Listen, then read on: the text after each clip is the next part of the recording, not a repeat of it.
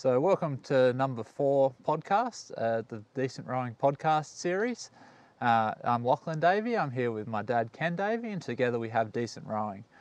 Today we're going to talk about beginner training programs and more importantly how you put them together, what things you should focus on and what things you should leave out of a training program.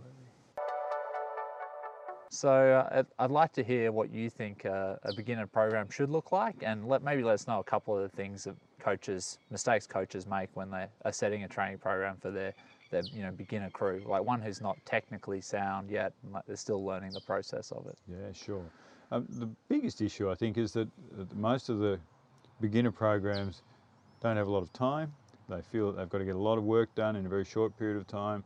The athletes don't know how to row much at all, and so they put them on the water and try and teach them how to row, and then at the same time they try to get them fit by rowing on the water. And the trouble with that is that if picture back when you were a beginner athlete, you probably weren't rowing very well. Most beginners aren't. Yeah, well, you wouldn't really know. I mean, it's one of those things that there's always all that specialist equipment that's designed specifically for rowing. So the rowing club will have like boats and ergos, and it'd be really tempting to use them all the time. But in reality, I think most athletes haven't got the training under their belt to be able to perform well on those things. And for session after session after session, like you really overload yourself doing that. Absolutely. And what happens is that if you get an athlete that's learning to row and they start out and you decide as a coach, you say, righto, we're going to row and we're going to do 10, 15 kilometre row, and they can't row very well, then what happens is you're just ingraining a bad habit and repeating over and over again a not good technique. So we're much better off with beginners to teach them how to row on the water, sure, and on an ergo, supervised of course, and get them to row really well, and only then you can get to the point where you say, okay, now we're going to do some hard work and get fit on the water. Much better to get fit on the land. Most beginner athletes like to run or swim or bike or rock climb or do circuits or something. Often you'll find that no one likes to do them all, but so long as they do something that's a cardio type strength combination fitness, then I think you'll find you get really good outcomes from a fitness perspective. Then on the water, teach them to row really well, and then by being fit, yes, it's not rowing fit, but they're fit and they know how to row, then you'll find you get pretty good outcomes if they can row well. And I think what you're sort of getting, one of the problems with that is I think that people always, when they're learning to row, they want to go rowing. Yeah. So like it'd be hard to convince junior athletes, I'd imagine, to go for a run instead of going for a row because they're there for rowing and they'll just want to row as much as possible. Yeah. So you sort of have to hit that middle ground between overdoing it on the water and ingraining bad habits and all that, but also keeping them interested and fostering that sort of love for the sport as well. I think you'll find in most cases though there's a limited time when they can row. If you think about school athletes, then they generally only get 3 sessions a week where they're on the water rowing. Yep. And so I'd use all of those, yes, because techniques, I'd say at this level, is more important than fitness. Being able to row well, a boat will run really well if you do it right. Yep. And so I'd teach them how to row. And I'm not saying you don't go out for a fair, lengthy row, that's okay. It's just we're not looking for distance. We're looking for skills, development, technique. As long as it's not too cold, then you can spend a lot of time just refining technique, doing drills, break it up, different sorts of drills, focus on different things, but do it really carefully, and you can have a long time on the water. The only caveat to that would be that generally younger athletes have a short attention span, and so if you go out for a row for an hour, you'll probably get away with it and get good attention for most of it, depending on the athlete. But if you go out for a 2-hour row at that age group, you'll probably find it far too long. Far too long, because they just won't be listening after a while. Yeah. Even when I go for rows, like generally speaking, the training sessions are like an hour and a half to 2 hours. That's the sort of standard. But I really find that I only have a good row for maybe an hour of that, and then after that it becomes harder to focus on your technique and have a good time. You're just really out there spending hours, and so maybe it'd be better spending an hour. If you want to do more training, come back and go for a run. Absolutely. Or get on the bike or something like that, just to mix it up. If you've got time for that too, there's a couple of tricks you can use. If you have a group of athletes and they're with you for say 2 hours and you're quick to get on the water and it's efficient and that works, then I'd be suggesting initially do the technique work first while they're fresh. Yep. And then come back in and then do some exercise, like go for a run or some circuit training or some game that's entertaining but reasonably physical, and you'll find that that works pretty well. It's actually handy sometimes to do it the other way around. So when you've got the athletes who are reasonably okay at rowing, then you can do the fitness hard work first and then get on the water, because everyone's going to be tired. Yeah. And it'll be harder for them to row properly, and therefore a good lesson. Yeah, harder for them to row properly, but also, you know, if they get down to training, they're usually full of beans, and you know, you probably need something to tire them out before they're in the right sort of headspace to take in the rowing. Otherwise, they'll be too jacked up. They'll be talking, you know, just really, you know, not focusing on the task at hand. So, you know, a run could tone them down a little bit, give them the fitness gain, and also give you a chance to plan what you want to do with the rest of the session. Be really concise with whatever you're teaching. Absolutely. I think it's very important to manage that side of it. But if you try and get the athletes to get on the water and go for a really long row that's meant to be hard work, then you'll find that the natural rowing technique will suffer. And so definitely not a thing to do. The other thing that I think is really important too at coaching at that level is that the athletes, particularly athletes these days, really want to understand why they're doing something, why it works, what's the purpose. Yeah. And so I think education's a really important part of it. What I've been doing recently with programs that I put out is in the program I'd put on, say, 5 times a week, I'd put a link to a video. And so if we're going to deal with the catch today and we're focusing on the catch, then I'd give them a video or two a day or two before, so they actually understand what we're trying to achieve. Because I think that the more an athlete understands what they're trying to do and why they're doing it, the better the outcomes you'll get, because they are there to learn, and they want to row well and row fast, because any rower will tell you rowing in a boat that's going well is a great feeling. And so the quicker you can get them to have that feeling, then the quicker you're going to get good performance. So education, I think, is vital. There's no doubt that, you know, if you could get them to watch a video or read something about, you know, about rowing before they go to the session, that would be good. I can't imagine a lot of people doing it. You know, like you said, you might, if you had a school crew like a senior 8 or an under 16 8 or something like that, you know, that's asking a lot of them. It is, but if the video is short, like if it's a 2 or 3 minute video, then it's not a big hardship. And if it's on their phone in the program in a PDF format, and they can watch it on their way to the shed. Would you recommend just watching it before you go out on the water? Definitely. So you know, instead of asking them to do it off their own bat, just having as much, you know, supervised learning or even training, like it'd be much more beneficial, I'd imagine, for those crews if instead of, you know, saying go for a 30-minute run, if the coach was there to send them off on that 30-minute run. I mean, it's not always possible, but I think you get a much more consistent result and people trying a bit harder perhaps. Much better. And the way I'd suggest you do is have it in the program so that they can watch it, because you'll find some athletes are really keen to watch it and they want to get more knowledge and tell them where to go on the website to find things and the like. I think that's great. And then when you get to the shed, a really good way to focus on the session, if the session's about the catch, and incidentally I'd suggest not having too many focus elements in each session because they'll get confused, but if you've got a session on the catch, then I'd suggest get them there, show them a video of the catch, one of the educational videos, to say this is how we want to execute the catch.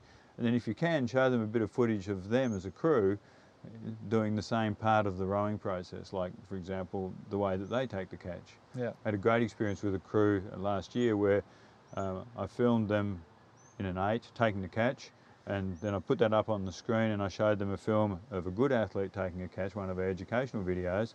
I actually did it the other way. I showed them the video of the good one first, then I showed them their video, and one of the girls in the crew just burst out laughing because she could see that the way her blade went into the water, she'd finished rowing by the time it got into the water, pretty much. The stroke was over. And so it really reinforced for them what we were trying to achieve, and they understood how to go about doing it. And then when you go out onto the water, you can have a really good session because they know what they're looking for. And I think it's really, so education, I think, is vital to getting good performance. Yeah, but also as part of the training, you know, you mentioned there, but you didn't really go into it. about the importance of actually videoing the athlete and showing them afterwards. Because Oh, I know that I went for a row the other morning and I set up a GoPro off my side rigger, just looking, off a backstay, looking straight across the boat. And I felt like at the finish, like I was tapping down and feathering, like flat wrists, nice strong position. But in reality, what I was doing was tapping down, dropping the wrists, and then by the time I got to about here, I'd somehow, by some magic, still don't know how it happens, moved my hands back up to flat wrists, and then I was fine for the rest of the stroke. But I felt like I was doing it right, but clearly I wasn't. And then this morning when I went for a row, I had that in mind, so I knew that when I tapped down, I really had to focus on keeping them flat. I find it made it a lot more easy for me to tap out and keep my blades at a consistent height on the way forward. But you've been out with me rowing, I've been out rowing, and to the naked eye it sort of looks okay. But when we slowed it down, 60 frames a second, it's very obvious what was happening, and still can't really tell how the wrists. But it moved did. The way they did. There's no doubt it was happening. There's no doubt it happens, and it really makes it clear as day if you're trying to improve technique, and makes it clear to the athlete. They're like, well, I felt like I'm fine, but then you're like, well, obviously you're not, and you can. You have that in your mind, that slow motion footage. When you go to the row next time, it's there for you. And the other thing it does too, if you do that, then the athletes see what's happening. They understand the difference because it's clear and visual, and most athletes can understand that. And then that actually starts to get them more interested in understanding what they should be doing and why they should be doing it. Yeah. And then they're more likely to watch the videos. Yeah, well, it's like any sport, or anything really, that if you don't know anything about a certain area or a certain sport or hobby or something like that, you're not going to be interested in it. That's right. But if you start getting little bits of information and more, you become really interested, and you might end up sticking with that hobby or sport. And I think rowing is one of those great sports where there's just so much things to understand. Like it's just insane the amount of detail that you can go into with all different aspects, and sort of fostering that learning experience with video, I think is a really good idea. And I think most people like doing something they're good at. Yep. And the way to get good at something is to understand it, do it correctly, and practice it. And if we can give them the understanding and in the boat make sure that they're doing it the right way, so everything's done as best it can be, then without the workload, without all that pressure, then you'll find that when you do start to put the pressure on, you'll find that they perform really quite well. Yeah. And we've all seen boats out there on a regatta where there's a boat that's miles in, well not miles, that's hundreds of metres in front. They're doing half the rating of the rest of the cruise, and the boat just seems to be going by itself. Yeah. And everyone else is rushing up and down the slide and bashing away. But the reason is that those athletes generally aren't fitter. They generally aren't stronger, particularly in the younger age brackets. Yeah. They're just rowing well. And so if they row well and they're reasonably fit, then they'll get a good experience, and then they'll get better at it, and then they can use on-water rowing to improve their fitness, and then they get better again because they're really focusing on that modality. So, so I think it's critical to make sure that the education component of what we're doing when we're coaching beginners is mostly about education and how to row on water, and on the erg. And the rest of it, people are pretty good at going for a run. They're not going to, the technique's not so critical for this, whereas if they row badly on an ergo on the water, then that's going to cause long-term issues. And they can run on their own, they can cycle, they can do it with their friends, they can do it any time. All they need is a pair of shoes. It's really good to encourage them to be fit. And if they understand that what we're doing, and we're trying to row well, that's important, and we're not focusing on too many things at a time, and we're getting each of them right, and not doing a lot of work on the water or the ergo until they can do it properly. And if they know and believe that they can do that and get fit separately and therefore be fast in a boat. Yeah. Because I think a lot of them tend to think, I've got to practice rowing hard in order to be able to go fast. Yeah. And that's generally not the case. It's almost the opposite. The harder you try to row. It is true at the elite level, Oh, sure. but you know, there's a huge learning curve that even the sub-elite, rowers, they really need to get the technique right, because you can't win a race with poor technique, no matter how fit you are at a high level. You have to have good technique, you have to be fit. Yeah. It's not one without the other. No. it's one of the things that makes the sport, so interesting. Absolutely. So from a program perspective and teaching beginners how to row, I'd say separate fitness from rowing. They're two separate things. And sit down with the athletes and talk to them about Absolutely. what you're thinking, what what their goals are, and what you want to do. Okay. Because it's just one of those things where you don't really know what you're dealing with until you have that conversation. They might only want to row 2 times a week on the water and not want to do any cross training. Yeah. Whereas you might have 10 sessions a week planned for them. It's just not going to work out. No. And you need to the way to deal with that, if you have a heap of sessions planned, and it doesn't fit with the athletes, it doesn't mean that you don't press on with the program. The idea really would be to say, well, okay, what sits with the athletes and what sits with me? And it may be that we do a certain number of on-water sessions, get them right, and then for the rest of them, they can do their own, they can be self-driven in what they do. And some of them might want to swim, some might run, some go and play a game of footy. I mean, there's all sorts of different exercises that people can do to make this work well. But the fundamentals are teach them how to row well, teach them how to get fit, 2 separate things, and educate them. Yeah, well, that's good, but I'd probably put one up on top of that is make sure it's enjoyable, no matter what it is. Absolutely, well, that's sort of top of the list. It's very easy for a coach to focus on, the things you just mentioned without paying any attention to, is it going to actually be fun for them, And if it's not fun, then you might as well forget about the rest of it. Don't do any of it. That's it's just going to be a pain for you. It's going to be a pain for them. No, if you can't make it fun, then it doesn't work. Which means, of course, that sometimes in order to keep it fun and still educational, you've got to sacrifice some thoughts that you've got. So as a coach, you might say, we're going to do you just have to work within 10 sessions and we're doing this and this. Yeah, absolutely. And work with the athletes you've got. And you'll find too that some athletes are different from others. Well, they are. All of them are. Yeah, they're all different. And so you may find that some crews want to do more work.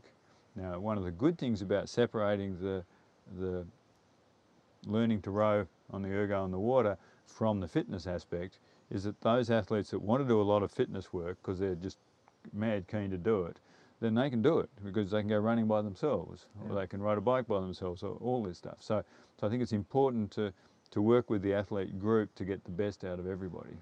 Yeah. And it's much easier if you've got 4 people in a quad and they're the only 4 you're coaching and you're going to do all the work on the water, then someone's not going to be happy. Whereas if you have less sessions on the water and get the people who really want to do more to do it in their own time, then you'll probably find you get better outcomes as well. So it's interesting, but the critical thing is to do it well and make sure that they understand good technique and fitness are separate things. Yep. Yeah, and they both things, in equal measures probably will help you win races if that's your goal. Absolutely. And it's one of those things where you don't want to be overloading any one part of it. So there's no good, doing from someone who's done very little exercise, going to 6 on-water sessions a week.